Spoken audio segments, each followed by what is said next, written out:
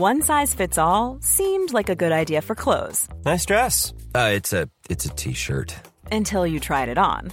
Same goes for your healthcare. That's why United Healthcare offers a variety of flexible, budget-friendly coverage for medical, vision, dental, and more. So whether you're between jobs, coming off a parent's plan, or even missed open enrollment, you can find the plan that fits you best. Find out more about United Healthcare coverage at uh1.com. That's uh1.com. Many of us have those stubborn pounds that seem impossible to lose, no matter how good we eat or how hard we work out. My solution is PlushCare. PlushCare is a leading telehealth provider with doctors who are there for you day and night to partner with you in your weight loss journey. They can prescribe FDA-approved weight loss medications like Wegovy and Zepbound for those who qualify. Plus, they accept most insurance plans. To get started, visit plushcare.com/weightloss. That's plushcare.com/weightloss. Everybody, welcome to a very exciting episode of On the Line. I am here with Emma Guns, but my very first question is, how the fuck do you say your last name? You say it Gunawardner, which is why, obviously, because it looks nothing like it's pronounced. It looks like Gunavard Hannah. Yeah. So when I'm like Gunawardner at like check-in at, the airport or something, they're like, excuse me, what now? So for work, not officially, it's Guns, because when Instagram started, Emma Gunawardner is too long for a handle. What kind of last name is that? A long one. How many letters is it? 12. Wow. But what's the background of the last name? So it's from Sri Lanka. Oh, and, cool. Yeah. And apparently, I think it means something like eternal knowledge, but... Are you half Sri Lankan? There's a mixture. It's like Sri Lankan, a little bit of Scottish, English, and some other stuff, I'm sure. You definitely have a unique look to you. You've got those light eyes and like olive skin, but you did say you just OD'd on Isle of Paradise. When I met Estee about 5 minutes ago, she said, wow, have you been away? You look great. And I went, no, I overdid it on the Isle of Paradise like 5 nights ago. I'm still very brown. Can we talk about Isle of Paradise? Of course. Well, I love it. I like the lightest one. Oh. And do you fake tan all the time? Like, is that part of your beauty routine? No, actually, it's not. It's something I forget to do. And then if I do ever do it, I do it on my face. So I'll use like James Reed H2O Spritz Mist, which I think is really nice. Or I use the Isle of Paradise tanning drops. And I always use the dark variety because go hard or go home. Is that your theory on that? Yeah, and also I think because I have yellow-toned olive skin, I just think I can take it. So I'm just like, ramp that shit up. Okay, girl. So I don't. But then the other night, my forearms are slightly tanned at the moment, like a truck driver. That's also a little bit of. But my shoulders looked really pale. So I thought, you might need to do some tanning. And the thing that usually stops me is that I never have a tanning mitt. And tanning mitts are actually more expensive than you think. How much are they? About £5 or £6. Which, no, I know, but I just sort of think it's a very disposable thing. Can you only use it once? Well, it depends. It depends how much of a skank you are. I'm quite a big skank, so I'll reuse. It's like, do you know what I mean?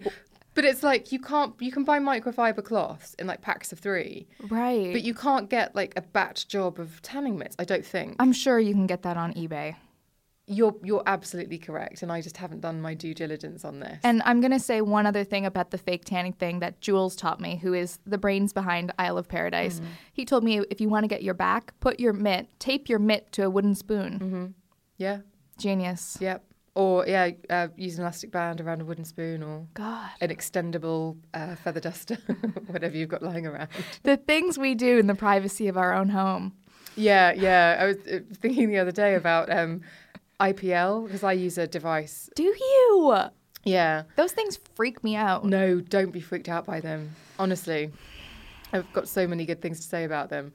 But I have always been somebody, particularly as a beauty editor, I've always been somebody who will go and have like a manicure with the best manicurist, like Marion Newman or someone, and pay so much attention so that I can then go home and recreate it. I very much like to be able to do it myself. But I was doing IPL the other day and I was doing my legs, I'd done my underarms, I'd done my face. And I was on the sofa and I started to do the bikini line and I just thought, do you know what? I'm better than this. What were you watching on Netflix during it? Oh, it was probably Drag Race, or what have I been watching a lot recently that I've just been obsessed with? I did in like a day and a half, I did the Something on Sunset, you know, the one about... Oh, yeah. I enjoyed that very much. I did too. But it's just when you've got one leg up on one sofa arm and the other like on a coffee table and you're zapping intense pulse light into yourself, you just think... No, actually, some things you have to let a professional do. I mean, I live in an apartment where all my walls are glass. I know. I love that about your apartment. You say that, but it's in moments like those where you need to get the switch and turn the blinds down because you know you're about to do something that doesn't need to be seen. Or you buy some bamboo screens.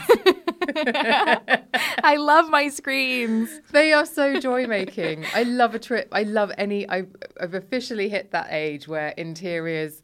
are so exciting. I know, but so expensive. Yes, screw bottomless brunches. I'm all about. Well, I'm a bit for both. Well, yeah, actually, I said it and then I regretted it.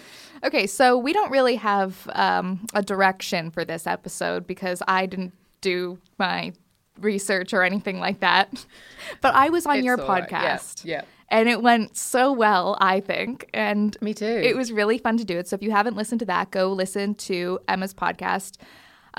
I want to talk about your podcast, though. Sure. I don't actually know the history of how you started this podcast. I know you were a beauty editor for a million years, and then you just started this podcast out of nowhere?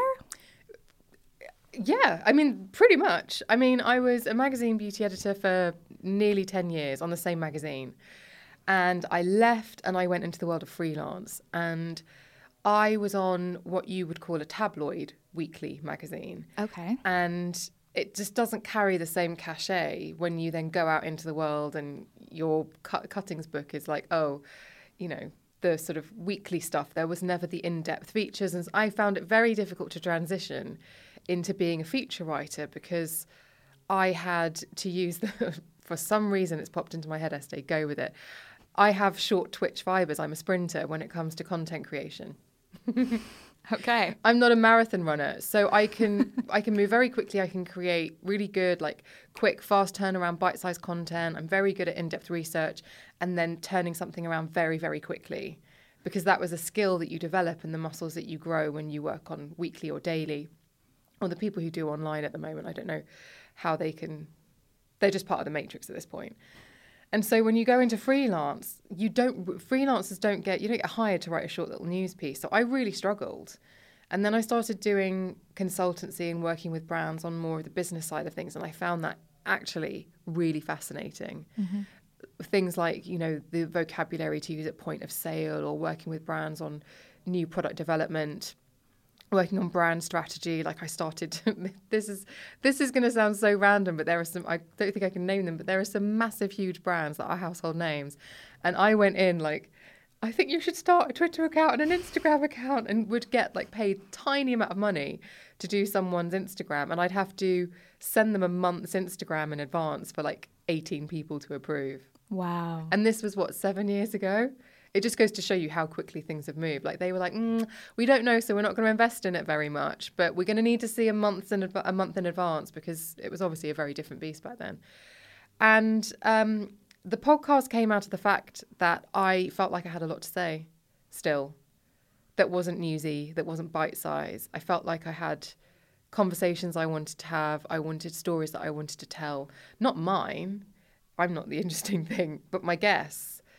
And I have been in that lovely position, even though my content was always newsy and brief and fairly short, I've been in that incredible position where I've gone all over the world and interviewed celebrities or brand owners or what have you. And you end up building this, something happens, you do it yourself.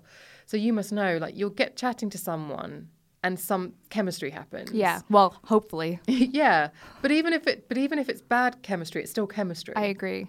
And that doesn't ever get onto the page. And I had started listening to podcasts way early because I listened to a lot of American ones. And obviously in America, it was a much bigger deal than it was over in the UK.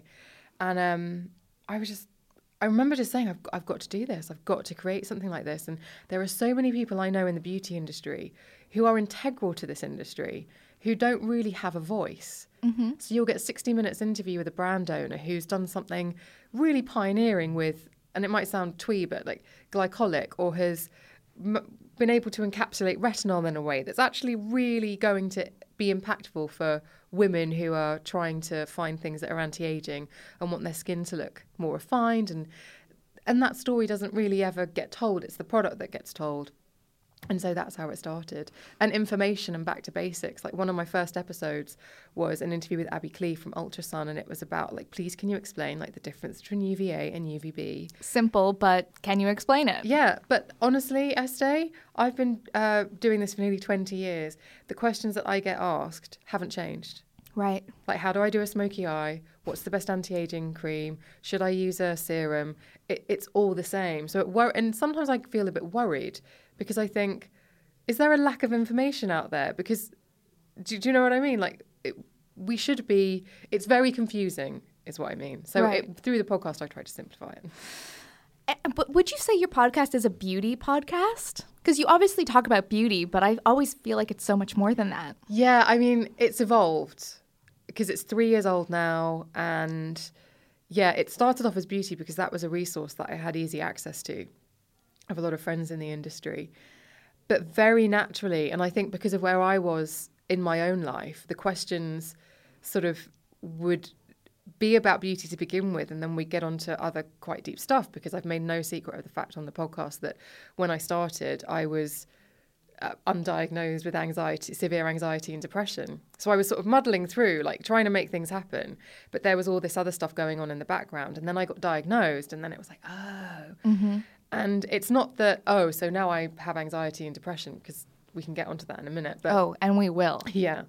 But it meant that basically it was almost like I was asking all my guests for help. Okay.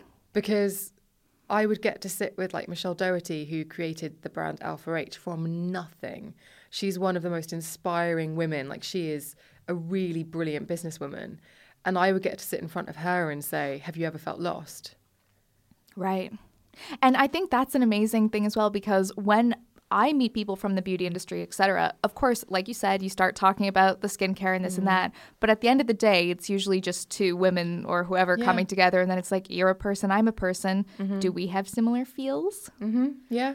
Yeah. And had she ever felt lost? Yes. And actually, she cried on that episode. And it probably is one of the moments that still, when I think about it, gives me chills. Because I was asking her questions about, have you ever felt vulnerable? Have you ever felt worthless? And if you're listening, you might not think, oh, that's because Emma's feeling like that at the moment. But it's because I was constantly looking to my guests for hope. Like, if you're here now, what have there ever been the dark times? And she told this really beautiful story about how I think she got expelled from 3 schools, and her dad said, if you don't come back today with a job, we're going to have a very serious conversation. Because she was misbehaving, and then she got a job at this pharmacy, and this chemist essentially just saw, and she said, he saw something in me that I didn't see in myself, and that made her very emotional. And then she told this really beautiful story about how this chemist had nurtured her and taught her and made her believe, and now look at her. Yeah. Well, I think that's another great thing about podcasting is you listen to it and you feel seen. If somebody has a similar experience to what you're going through, you do feel less alone. And that's the same with Instagram, and that's the same with YouTube. I mean, the good sides of it. Yes. Okay, well, we did speak about anxiety, so I guess I do just want to hop on into that, because both of us have anxiety and depression, and I think it's like one of those things that is just so part of my personality now. Do you identify with it? Does it feel like you, or does it feel separate to your personality, or how do you what's your relationship? No, that's a really good question. And fundamentally, no, I don't identify as somebody who has anxiety and depression anymore. And the reason I say that is because I think it's I think personally, for me, maybe not your experience, it would be dangerous for me to identify as being anxious or as suffering with anxiety or suffering with depression, because I would stay in that place. It's actually crazy hearing you say that because I never used to be someone who was like, I'm depressed and I'm anxious and da-da-da-da. I used to just kind of, I don't know, just look at things differently. But lately, the past few months, I've been identifying with it. It's like, I'm not going to do that because I'm depressed. And I have literally been the biggest hermit for the past few months. So I think it's interesting that you say that. But it's hard sometimes. You get in that slump. Oh, and I'm not for one second suggesting that you just go, oh, I'm not anxious and I'm not depressed. That clue, listener, that's not the way out of anxiety and depression. But I think for me, I feel like I've worked so hard and I do feel that I've come through it. I'm not saying I've come through completely, but I've definitely overcome a huge amount. And someone said to me the other day, do you feel like you're back to normal? And I said, no, because the previous incarnation of me, who wasn't identifying as having anxiety and depression, was my operating system was anxiety and depression. So now I manage it. Yes, I feel like therapy, meditation, being optimistic, like we've talked about Jules, but he is all about optimism, changing your internal monologue, not slagging yourself off. Yeah. All of that I feel like are software updates. So I now have an operating system. It's almost like that is my antivirus software to keep This is a anxiety fascinating and depression analogy. at bay. Do you like it? I actually love it because I think that's it. I think what you're talking about, these meditation and da-da-da-da, it is antivirus. Yeah. Like even last night, I was like, oh, I don't really want to go to yoga, but I better go because if I don't, I'm going to have a rough day tomorrow. Yeah. Yeah. It's kind of setting yourself up for success, I think. Totally. And I am the same. I'm similar to you in that I'm a hermit. Yeah, by nature. Yes, yeah. Second I feel frightened, I will just retreat. Yeah. And I live by myself, as do you. So it can be quite isolating. And I have to really work on it. And part of my anxiety and the panic attacks that I had manifested when I tried to leave the house. I'd put my hand on the door handle and it would be like a port key for any Harry Potter fans. And I would get a vision of all these terrible things that might happen if I walked out of my front door. And so I would sweat profusely, fall to the floor and stay there for a bit and then gently say, you can go to bed now, Emma. And that would be like what I did that day. Yeah. That's relatable to me as well. And especially because we are hermits by nature, I love being home alone. And so my problem is finding the balance between enjoying my time alone and never not being alone. Yes. And I do think that's a challenge. And I used to only ever feel that time was worthy or worth it if it was spent with other people. Mm-hmm. And so I never enjoyed my own company. It was like I would get home from work on a Friday night and I would almost go into standby mode and just wait till Monday morning when I go back into work. Yeah. And I wouldn't make any use of that time. Right. I would probably go to the gym both days, pop to the supermarket, and literally that would be it, and just watch TV or movies. I wouldn't even read. I'd probably nap. But my God, you just described my weekend last weekend. And mine too, a little bit. Like every now and again, you have to just do what feels right. And that's the thing. Like some people say, oh, what about if you have a bad day? I love a bad day sometimes. And I know that sounds really weird. If I have a day and I wake up and I feel like there's a black cloud above my head and I feel hopeless and I think, your podcast is shit, you're fat, you're this, you're the other. I just go, you know what, Emma? Today's not your day. Take it super easy. Yeah. And you fucking come out fighting tomorrow. We're going to have words. That's a good point too, because it's like sometimes let yourself have the day, but I'm not having the day 2 days in a row. Yes. And sometimes having a bad day, what I try to, again, putting a positive spin on it, is if I have a bad day and then I wake up the next morning, I've my antivirus software is clicking in and it's like, right, you're going to have an awesome day. I can go, oh, well, my recovery was really quick because a bad day previously could have led to a bad week or a bad month or a bad quarter. Very true. So if I can say, actually, one crappy day, that's not bad. Not bad at all. So going back to you not being able to leave the house, we have a question from a listener. Shall we play it?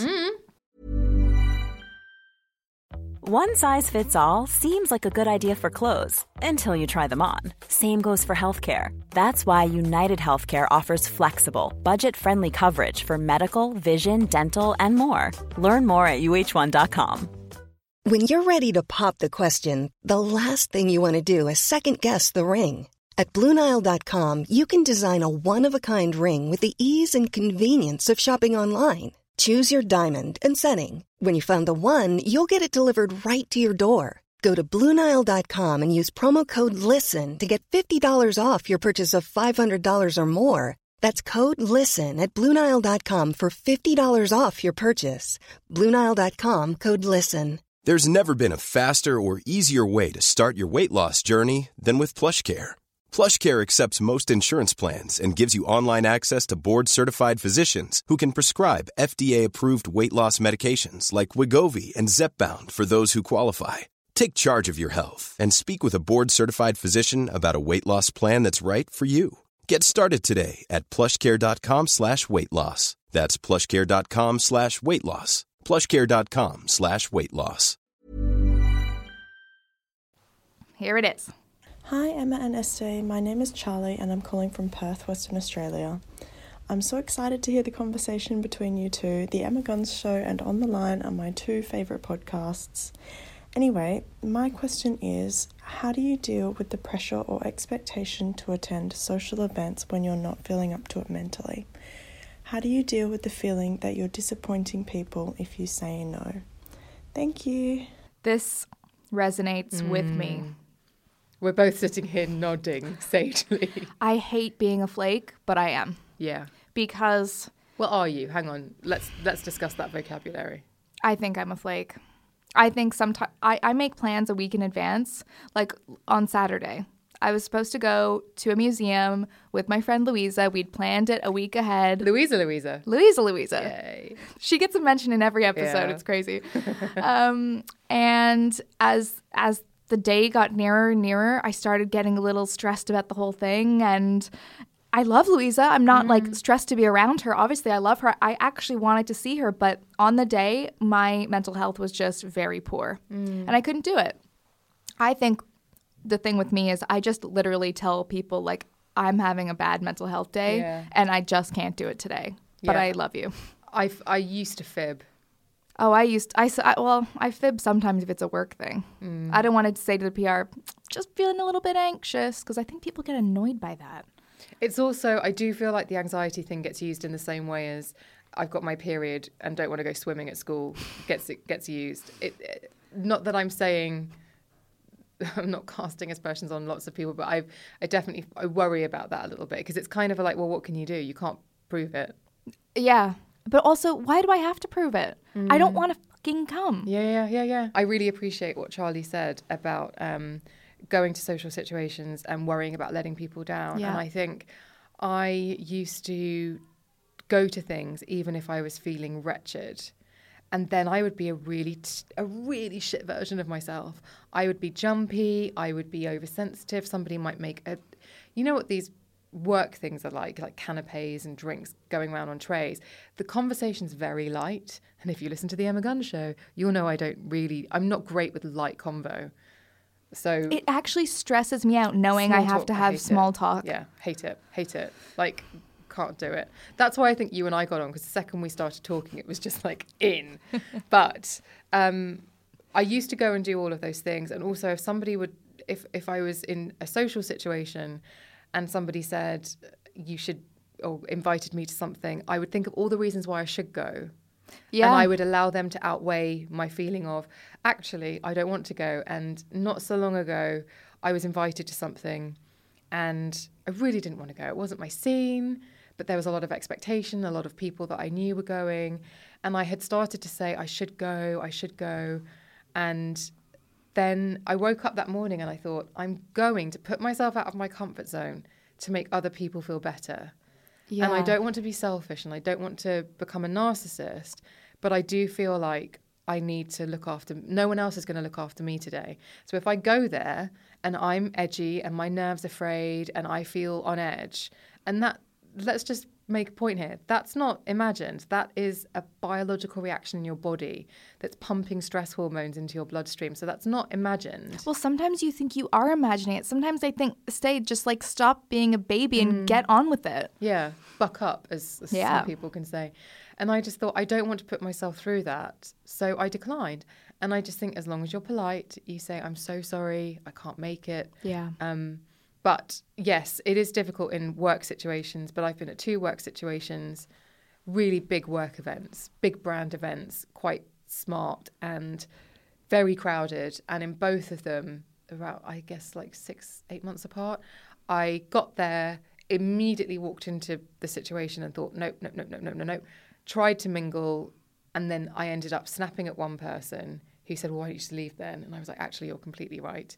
And then another time I just did a French exit and just walked out because I could not stay.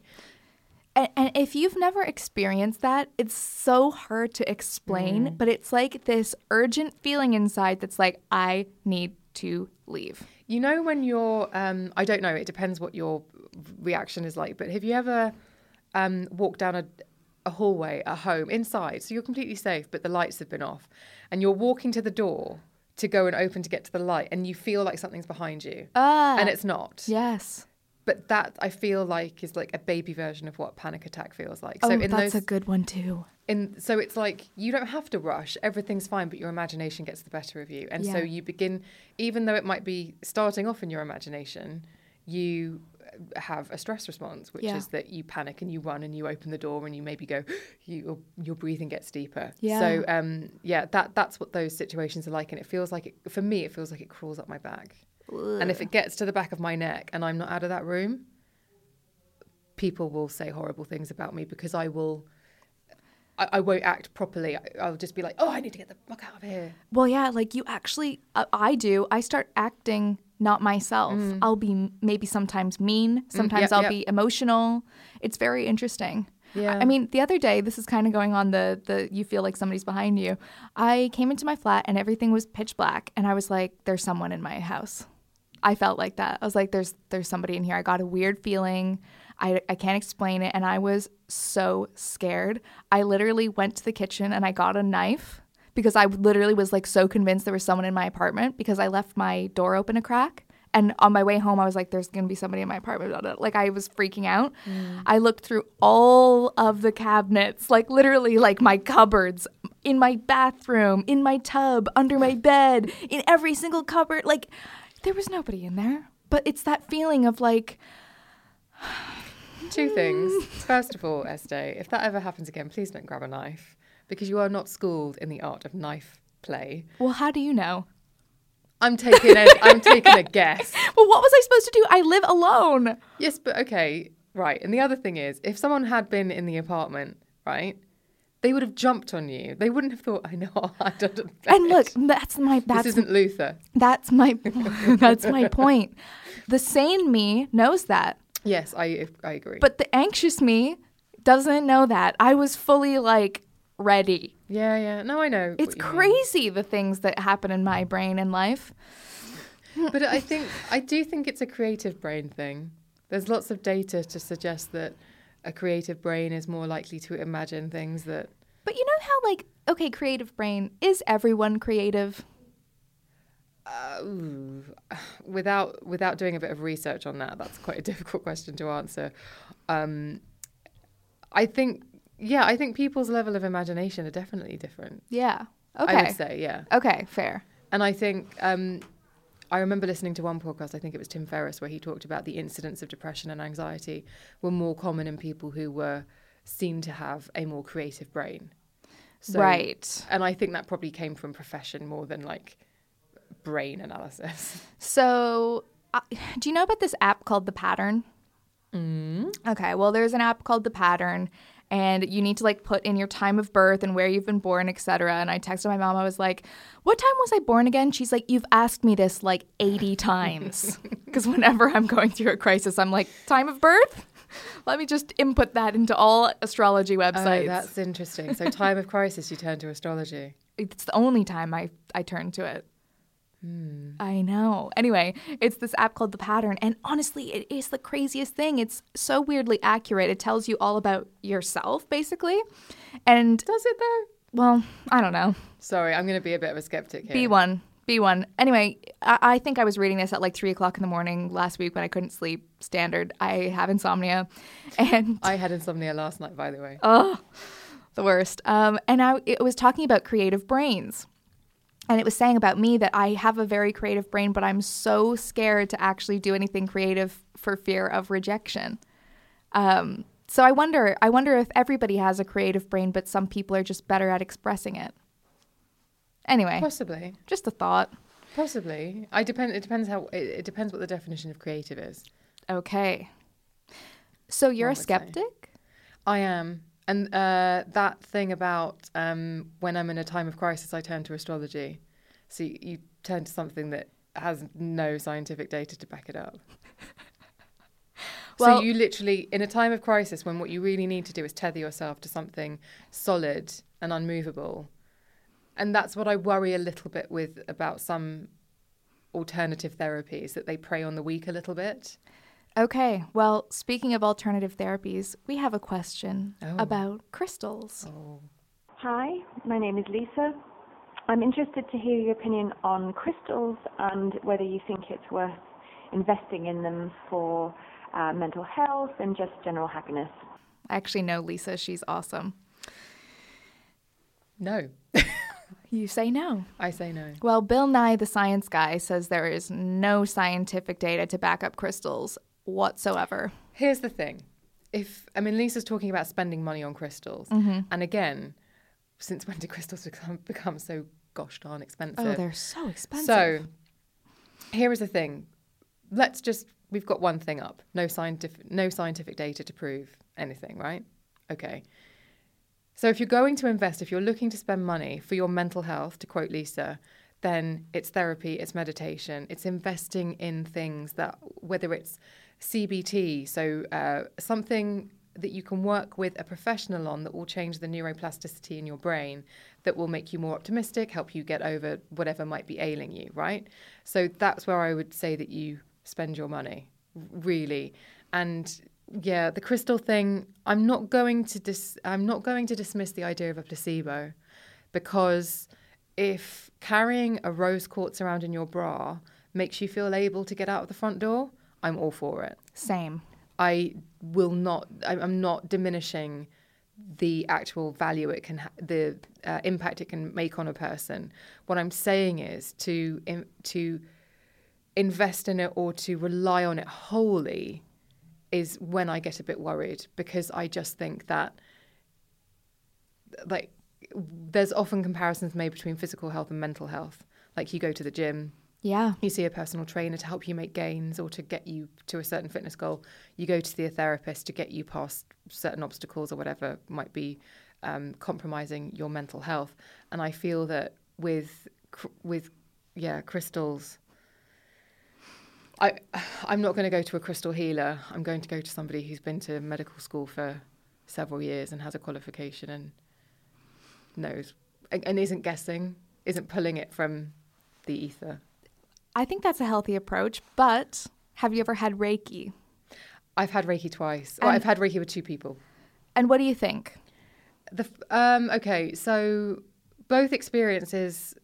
So the first experience I enjoyed, and it was perfectly nice. But I was told something about past life at the end of the treatment that was quite severe and actually, even though in the short term the Reiki session was completely fine and I enjoyed it and I thought, oh, there's definitely something in this because I definitely felt things. The long-term effect of being told about that past life was actually really quite upsetting for a long time. I get you. And the reason, in hindsight, this was a good 7 years ago now, and the reason why, and I think this is why I'm quite adamant to steer people away from this sort of thing if they are feeling vulnerable, because at the time, this was all before I was diagnosed, before I knew that I was prone to anxiety and suffered with depression. So I had no coping mechanism or no skill, and I wasn't given any skills by the Reiki master or the therapist to be able to handle what I had been told. So it was just like, here's your treatment, here's the information, and now you're off into the world. Yeah, and if you're vulnerable and you're told about a sinister past life, that bad things having happened to you, that's a lot to take on board. And if you're already struggling with the here and now, you're now struggling with the here, now, and the past. But I have had Reiki with someone else since, who's a sports massage therapist, who just is somebody who said that when she started training, she started to feel certain things. She asked a few people and they said, oh, you might be very sensitive to people's energy. And I went to go and see her for a sports massage. It was when I was very, very low. And I walked in and she went, say nothing. I'm just going to give you a really gentle massage and then we'll do a bit of Reiki. She doesn't take any money for it. Mm-hmm. And those sessions I've had with her have been profound. Right. I think I can agree with that. I had Emma Lucy on the show. She is a Reiki healer, and I've done tons of sessions with her, and I really love her. But again, I've only gone to see her when I'm at my lowest, most vulnerable. And it really, at the time, we were talking in your episode about life boats or something. Life rafts, yeah. Life rafts. yeah. And for me at that time, Reiki was a life raft because I don't know how I would have gone on without it, and just having someone be there. Yeah, and in that case, it has value. It has value. But sometimes I think back on it and I think, was I swayed? Did I make decisions from myself? You know what I'm saying? Yeah. So I think I'm taking a little break from Reiki is what I'm saying. I think even the act of booking yourself in for a treatment is almost like a signal to you to say, we need to take care of some shit, Estee. I know. And so it's symbolic.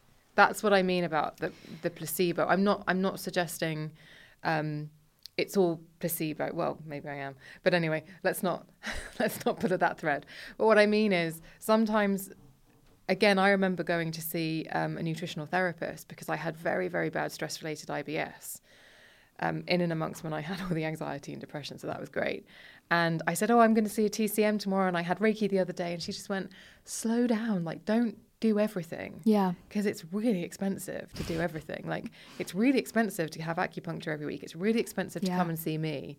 Like, the fact that you have to pay hundreds of pounds to have someone sift through your waste is great. But actually one of the best things I've ever done, because it was very, very telling, and it was a really useful thing to do, to know what's going on inside. Right. Everything starts in the gut. Oh, well, that's what I've been told by so many people. And you're on a probiotic cleanse right now. Yeah, well, I don't know if it's a cleanse, but I moved house recently, and my stomach's the first thing to get, my stomach and my sleep. And my stomach's just not been right since I moved. And the whole point of the move was very symbolic, and it was, I didn't tell anyone I was moving. I know, you just kind of up and started moving and had no internet. But I gave notice on my flat. I rent, and I gave notice on my flat, and I said, I will see where the wind blows me. Yep. So I started making inquiries with friends in LA, friends in New York, a couple of friends Seriously? in Australia. Yeah, I was really ready. I had this, in 2018, I did this thing on my podcast called 26 Habits, which was making or breaking a habit every 2 weeks for 52 weeks. And that was about New Year's resolutions and nonsense. It's all about small incremental changes. But actually, let's try what it would effectively be a New Year's resolution every 2 weeks and see how easy they are or how hard they are.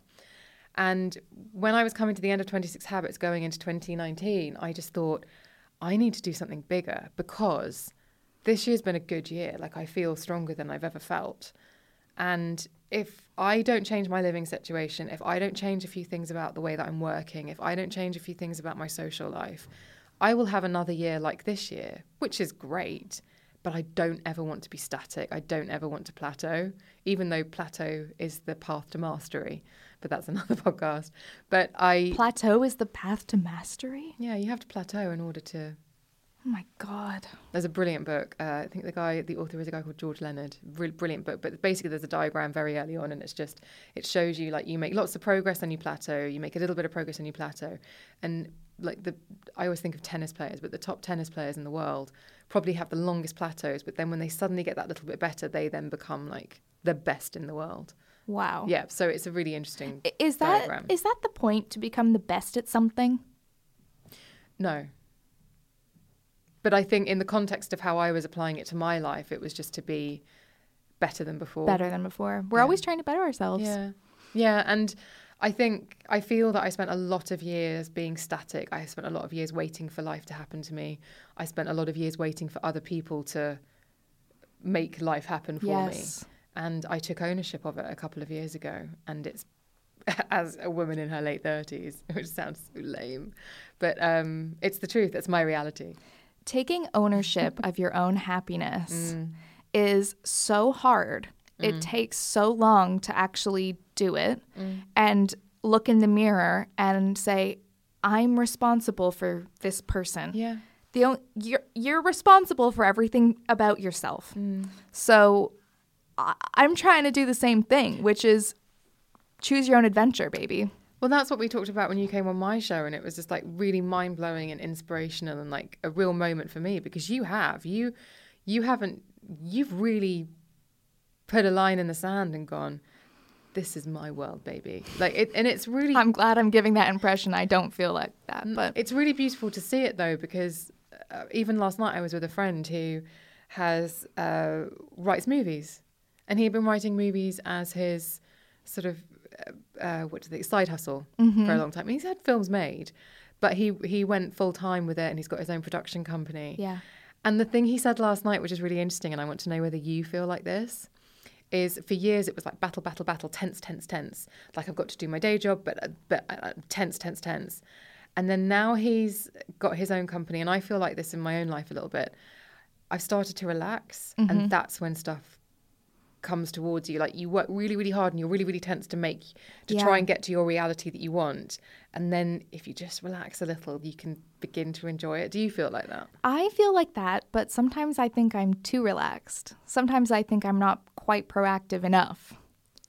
Well, maybe that's because I'm surrounded by so many proactive people who are just working from 7 a.m. till 2 a.m. the next day. And I used to work like that when I first started blogging, but I have the most intense boundaries now. Like at 5 o'clock onwards, I'm not working. Is that the key to happiness, boundaries? I think so. I think especially when your life is on the internet, boundaries. And also just like something that's made me so much happier is just to go with the flow a little bit. Like growing up in Canada, we used to just leave our front door wide open. Like that was how we lived. And then somebody might pop around and just come on in and be like, hey, anybody home? Like that's how I grew up. Leave a pie. Leave a pie. Leave a joint. It is Canada. We must go to Canada. We must. I'm actually going this weekend. Anyway, so that was kind of how I was raised. And then when I moved here and then I started working and stuff, it's like everything's so scheduled. And I think that's when I started getting a lot of anxiety. I mean, I've always had anxiety, but that gave me a different type of anxiety. So I've started to try to live a bit more freely. So for instance, a couple days ago, I did a yoga class and I called my friend Lucy. I was like, hey, do you want to just grab a glass of wine at the local wine place? And she was like, actually, yeah, I'm not doing anything. Boom. Now you're having wine. And that's how I like to socialize. So it's just things like that and figuring out how you like to work and just and live and be a little more free. Yeah. That's how I like to just, and it's like, those are the best nights out too. You don't expect to go out and the next thing you know, it's 4 o'clock in the morning and you're at the Dolphin and you're making out with some dude who is in the military. That's very specific. Almost as if it were true.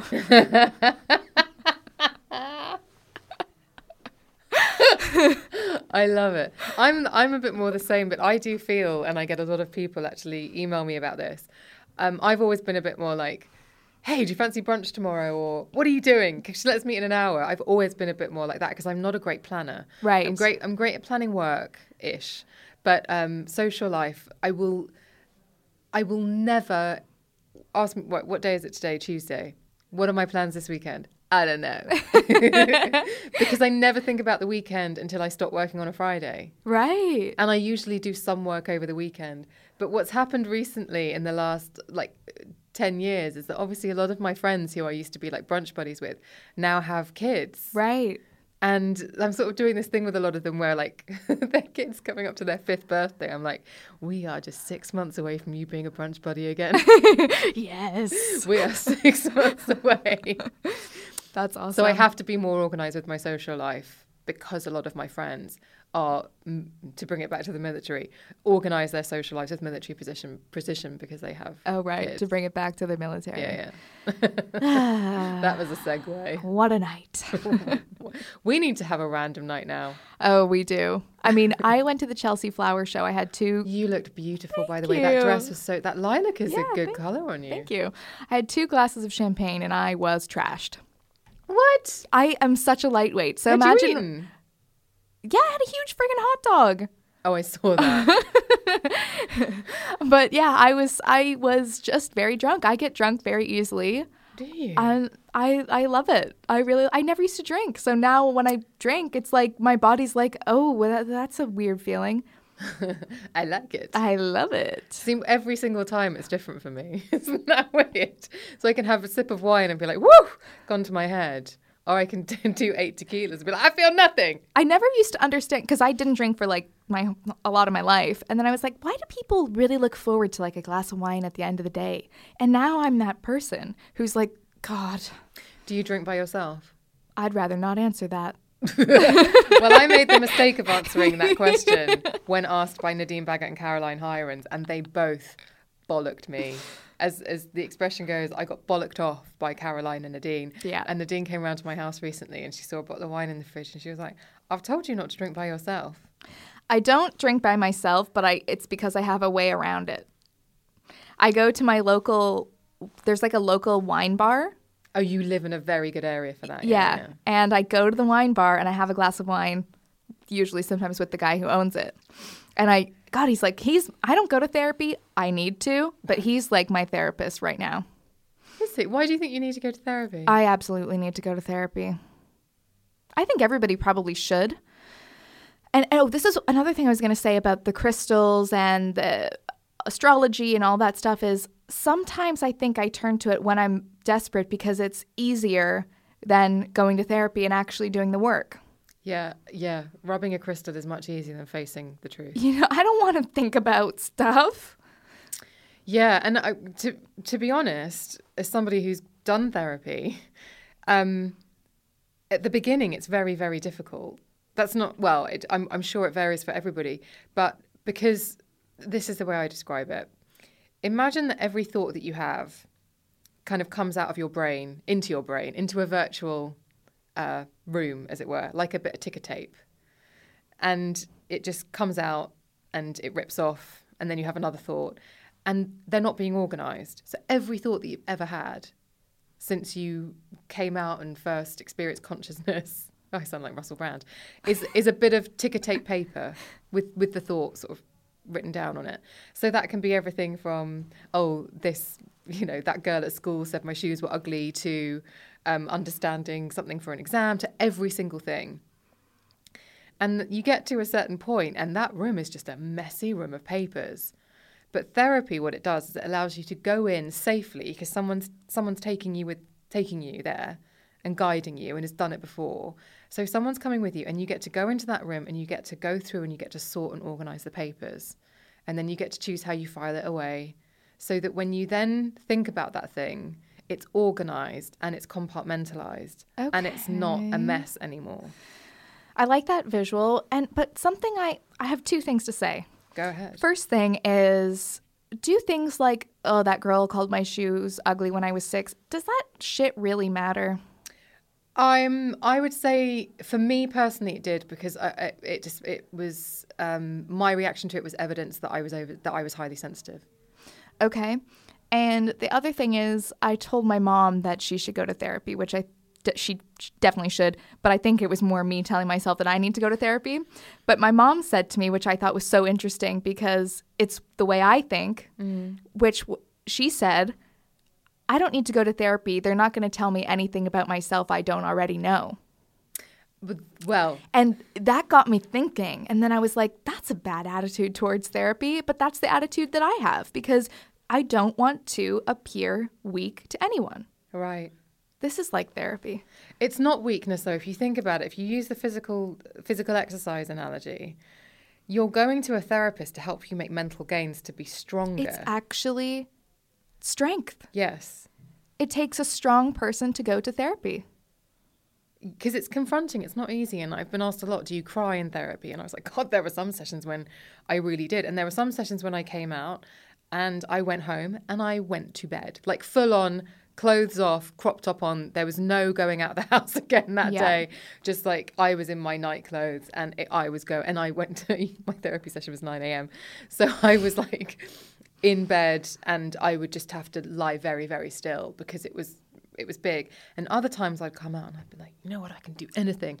And I'd drive over to IKEA and I'd be like, I'm going to change everything in my office because I'm a businesswoman now.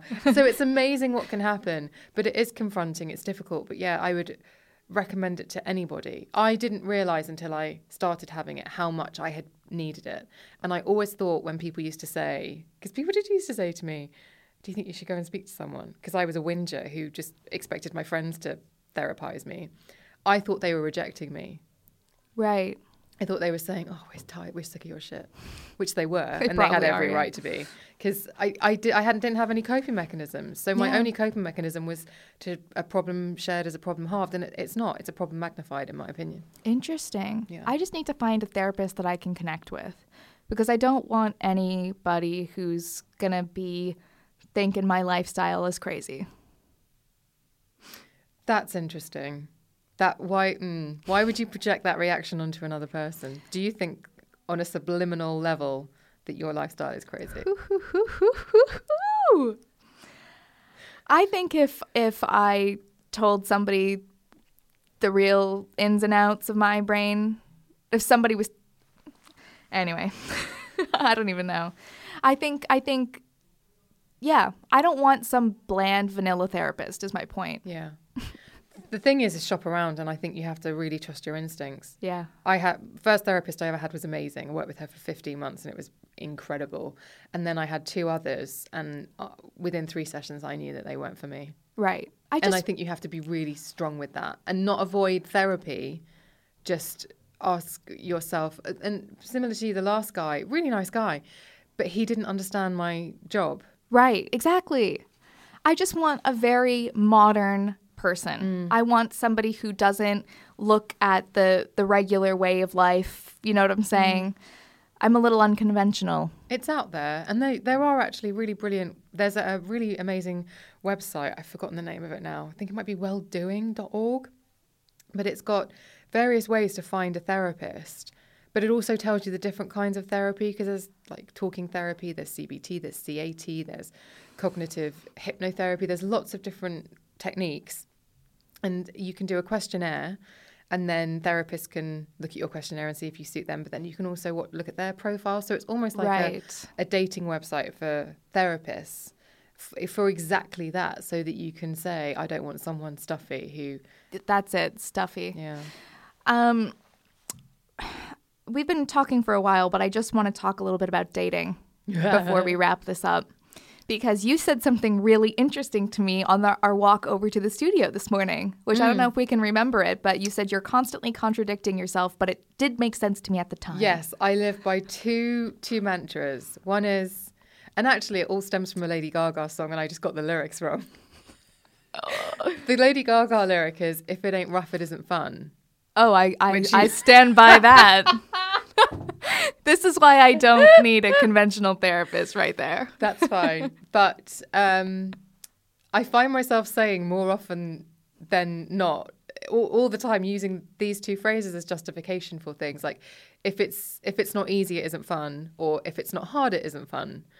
And so which is it, Emma? Both. But I do feel like, so in the context of relationships, you were talking about dating. I think if it's not easy, it isn't fun, applies to relationships in my head. Because I think that if you have great chemistry with somebody and things are going to work out, it will flow. And if you're fighting it, then no. So if it's not easy, it isn't fun, it means that it shouldn't be hard. Right. And easy things shouldn't be hard. Easy things shouldn't be hard, right? So falling in love shouldn't be difficult, right? Should it? Or like... I have something to say about that. Let's go ahead with that. I mean, as somebody who's not really been in love, we can... Oh my gosh. Okay, well, I think that the older you get, the harder it is to fall in love. When I was 19, I fell in love in 10 seconds. Did you fall in love or did you become infatuated? No, I fell deeply in love. It was real love. Oh. Real love. The realest of loves. But I think the older I get, the more I'm like looking at people like, could I love you in that way? But is that battle scars from having been in love? Maybe. Because you fell so hard. Yeah, maybe. That actually your definition and how you can love is now fundamentally changed because you loved so long and so hard. Exactly. So love is a weird one. Mm. You've never been in love. I've been infatuated. I've never been in love. Yeah. Okay, so go on to if it's hard. If it's not hard, it isn't fun. So when it comes to work stuff, this isn't a sexual thing. When it comes to work stuff, so for example, at the time we're recording this, we're recording it in May, and I decided, when I was between homes, by the way, with no internet, that I was going to publish a daily podcast throughout the entire month of May. That blows my mind as well. Just because I was thinking it in my head, and I was like, maybe I should do a pod a day in May, and it rhymed. And because I work in weekly, have got so much career history in weekly, and just kind of like you come up with the idea and then you you just fit the story around whatever the headline. I was like, well, I'm going to do it. And a few people said to me, you're crazy. You're not going to have the internet. And then they were like, how many podcasts do you produce normally? 2 a week. So you're going to increase your podcast output, which is not your only work, by 350% at a time when you don't actually know where you're going to be living and aren't going to be connected to the internet. And I was like, if it ain't hard, it ain't fun. Because I do feel like that's how you grow. That's how you grow muscles. Okay. And so I feel like I'll come out of the end of this and I will have learned a lot about like the kind of content I can create, the stuff that I feel proud of. And I do feel like that's the pushing yourself. Like going for a run should be a bit hard at some point because you're pushing yourself a little bit. Mm-hmm. And if it's a nice, easy, jolly run, that's fine too. But I just mean if you ever ask yourself the question, is this hard or is this easy? It's one of those two things. Like, am I enjoying it? Yeah. Yeah, because if it's hard, it isn't fun. Yeah. Or am I not enjoying it? Kind of thing. Totally. Living in the comfortable space for too long is not a good thing. Yes, and I have been a coaster, and I've just been in a waiting room, the waiting room of life, waiting for life to happen. Mm-hmm. And it's that Ferris Bueller quote, sometimes you might miss. I can't remember the quote. Neither can I, but I love Ferris. Yeah, I can't watch it. Why? Because of what happens to the dad's car. Okay. Gives me anxiety. I can't, any film like that. Chris Evans directed this film called Before You Go with Alice Eve, and I really like Alice Eve as an actress, and I think Chris Evans is actually a really good actor as well as being supremely handsome. And her handbag gets stolen in it. I was like, I'm out. I can't. This jeopardy. I don't enjoy it. I go to the movies for lightness. So what's your favorite movie? Oh, so I have 3. Casino Royale. Never seen it. With Daniel Craig. It's his first Bond movie, and it was brilliant. They reinvented the franchise, and then they screwed it up massively, as far as I'm concerned. I don't want a Komodo dragon. I want a guy who takes salt and water and a knife, makes himself sick, and then goes after the bad guy. Like when he's been poisoned, it's brilliant. Terminator 2 Judgment Day. Never seen it. That film is 25 years old and has not dated. That technology was way before its time, and it's just a brilliantly well-told story, and visually it's incredible. Can't wait for the 3rd. Oh my God, Estee, there's like 6 now. Keep going. Okay. Oh, the 3rd movie. I thought you meant the Terminator franchise. I was in my indignant moment. I've never seen it either. These are not my type of films. You're the biggest action nerd ever. Who knew? 3rd movie, Point Break. You've seen that, surely. No, I have not. Anyways, you need to come around to mine for a movie night. Oh, those movies sound horrible. Get out. I'm serious. I don't like action. Oh, what movies do you like? I like nice Sofia Coppola films, like Lost in Translation. Oh, you're too bright for me. I like blunt instruments. I like fast cars, stunts, but I like a well-told story as well. Well, this has been quite enlightening. I think it went well, considering I hadn't prepared anything. It didn't seem like it. Okay, good. You're a pro. You're a pro. So where can people follow you and listen to your podcast, etc.? So it is the Emma Guns Show on Apple Podcasts, Acast, or wherever it is that you are streaming and downloading your podcasts. You can follow me on Instagram and Twitter, where I'm at Emma Guns. And I have a Facebook group, The Emma Guns Show, The Forum. If you want to join in the conversation, there's like nearly 3,000 people in there who seem to have attracted like the most awesome people ever. Oh, that's awesome. And they have really brilliant discussions about all sorts, whether it be like beauty or like work crises or relationship stuff. So if people have never listened to your podcast, what episodes do you suggest they start with? Estée Lalonde. It seems like the perfect point to go from this to that one, because that was our first meeting as well. I know, which it's so weird. So weird. Wait, that is the first time we met? That's the first time we met. And then I saw properly. you at Dennis Gross thing. Yeah. But we know so many people in common that it was like we're either going to hit it off or we're going to hate each other. Yeah. Thank God we hit it off. And what else is a really good one? It depends what you're after. If you like beauty, then definitely Nadine Baggott or Caroline Hirons. There's more mental health chat with Sam Chapman from Pixie Woo. Oh, I love Sam. Oh, I know. And she's just... The thing is, she doesn't receive it. You know, she doesn't receive the information that she's just... Every time she posts, I just want to, on Instagram with a new makeup look, I just want to like go, for God's sake, woman, you're so... I think Sam is... She's so real and she's so chic and she's so like... The word isn't modest because she's not apologetic for her success, if that makes sense. Yeah. But she's very just... She doesn't give it much real estate, Yeah. her success.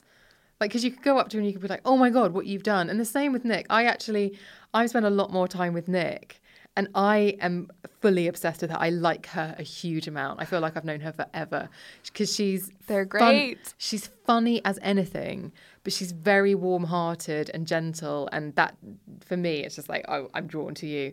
But they don't... They could walk into the room and be like, we're Pixie Woo. Exactly. They don't do that. At all, ever. And when you try and unpick what they've actually done... Sometimes I just find myself thinking about it. From the shop floor to jobbing makeup artists to doing this channel, like before anyone was doing YouTube, like... They were some of the first. Like it's really pioneering. And they don't linger in that place of... Like, I think if you were to say to them... Can we do an interview about you being entrepreneurs? I don't know as if it would be a reflex because I just think they don't, it's just them. I agree. I should get them on my podcast. Oh, you should. You've had both of them on? Yeah. Yeah, together and separately. Oh, girl, you've done it all. Well, anyway, here we are. We're 3 still years talking. of content. Do you ever think like, oh God, I have no one to put on my show this week? Well, I didn't when I was moving. No, I always have someone and I try to keep it varied. And that's the feedback I get from listeners is that they really like that. One week it could be someone from the beauty industry. I recently had Andy Puddicombe on, who's the co-founder of Headspace. And that was huge. I've had Michelle Visage on. Gretchen Rubin came on. I had Eve, you know, the rapper. You had Eve? Eve came on. God, those paw prints used to mess me up. I had full visual of them during the podcast and I had to not... But it was really interesting because I had no idea that after she initially got success and had her first album that she got dropped by her label and she was living on her mother's sofa again. What? So we talked about this whole thing that I had no idea about how she basically failed and how when she got it all back, how her attitude was to... This is why it will never happen to me again. This is my destiny. And I screwed it up and I got another chance. It was really fascinating. How did you even get in touch with Eve? Oh, I'm one scrappy little fucker. I think that's a great place to end it. Thank you so much for coming on my show, Emma. And to everybody listening, you have to go check out her podcast. It's one of my faves. And as you just heard for the past hour, she is a legend.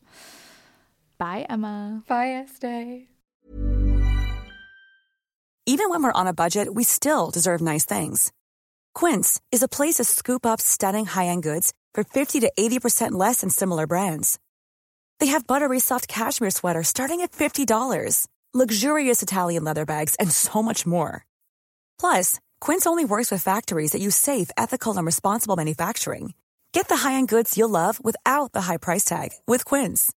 Go to quince.com/style for free shipping and 365-day returns. Hey, y'all, Darius Rucker here. You know, a lot of people ask me, what inspires your music? And one of the big things is a strong sense of place. That's why I love my home state of South Carolina and want to share the awesome things it has to offer. From the beautiful mountains down to the sunny coast, it's got it all. Not to mention two of my personal favorites, great golf and amazing food. Come see why I love this place. Visit discoversouthcarolina.com.